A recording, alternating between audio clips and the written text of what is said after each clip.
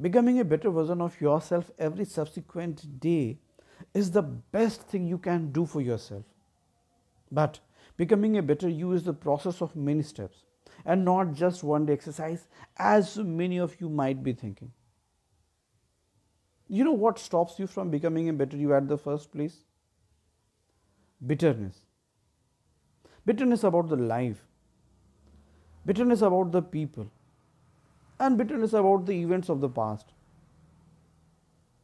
You know it, but probably you might not have given it a thought that bitterness is all about past, something which has already happened, and you can't do anything about it.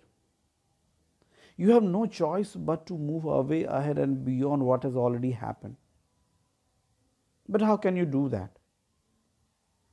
First step of moving away, ahead, and beyond from bitterness is the acceptance of the fact that you are bitter and it is consuming your lots of energy which you could have spent on something better, something else, and something better. Second step is identifying the trigger of the bitterness. What makes you crave for the bitterness? What launches you in that zone of bitterness? And it is very important. Probably your present personal and professional status is poor, and when its acknowledgement makes your condition miserable, you are automatically launched into the zone of being bitter about past to maintain the strength and uniform story of your mind. No, I'm not blaming you. Our brain automatically does so for us. Our brain's prime duty to protect everything of the body it lives in. But choosing this route as a permanent solution depends on us. If we do it quite often, then our brain takes it as very important for our existence and makes it prominent among our all choices and actions.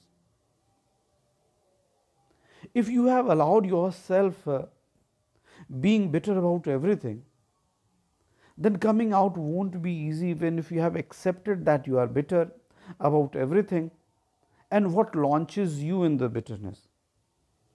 So, here comes the third step.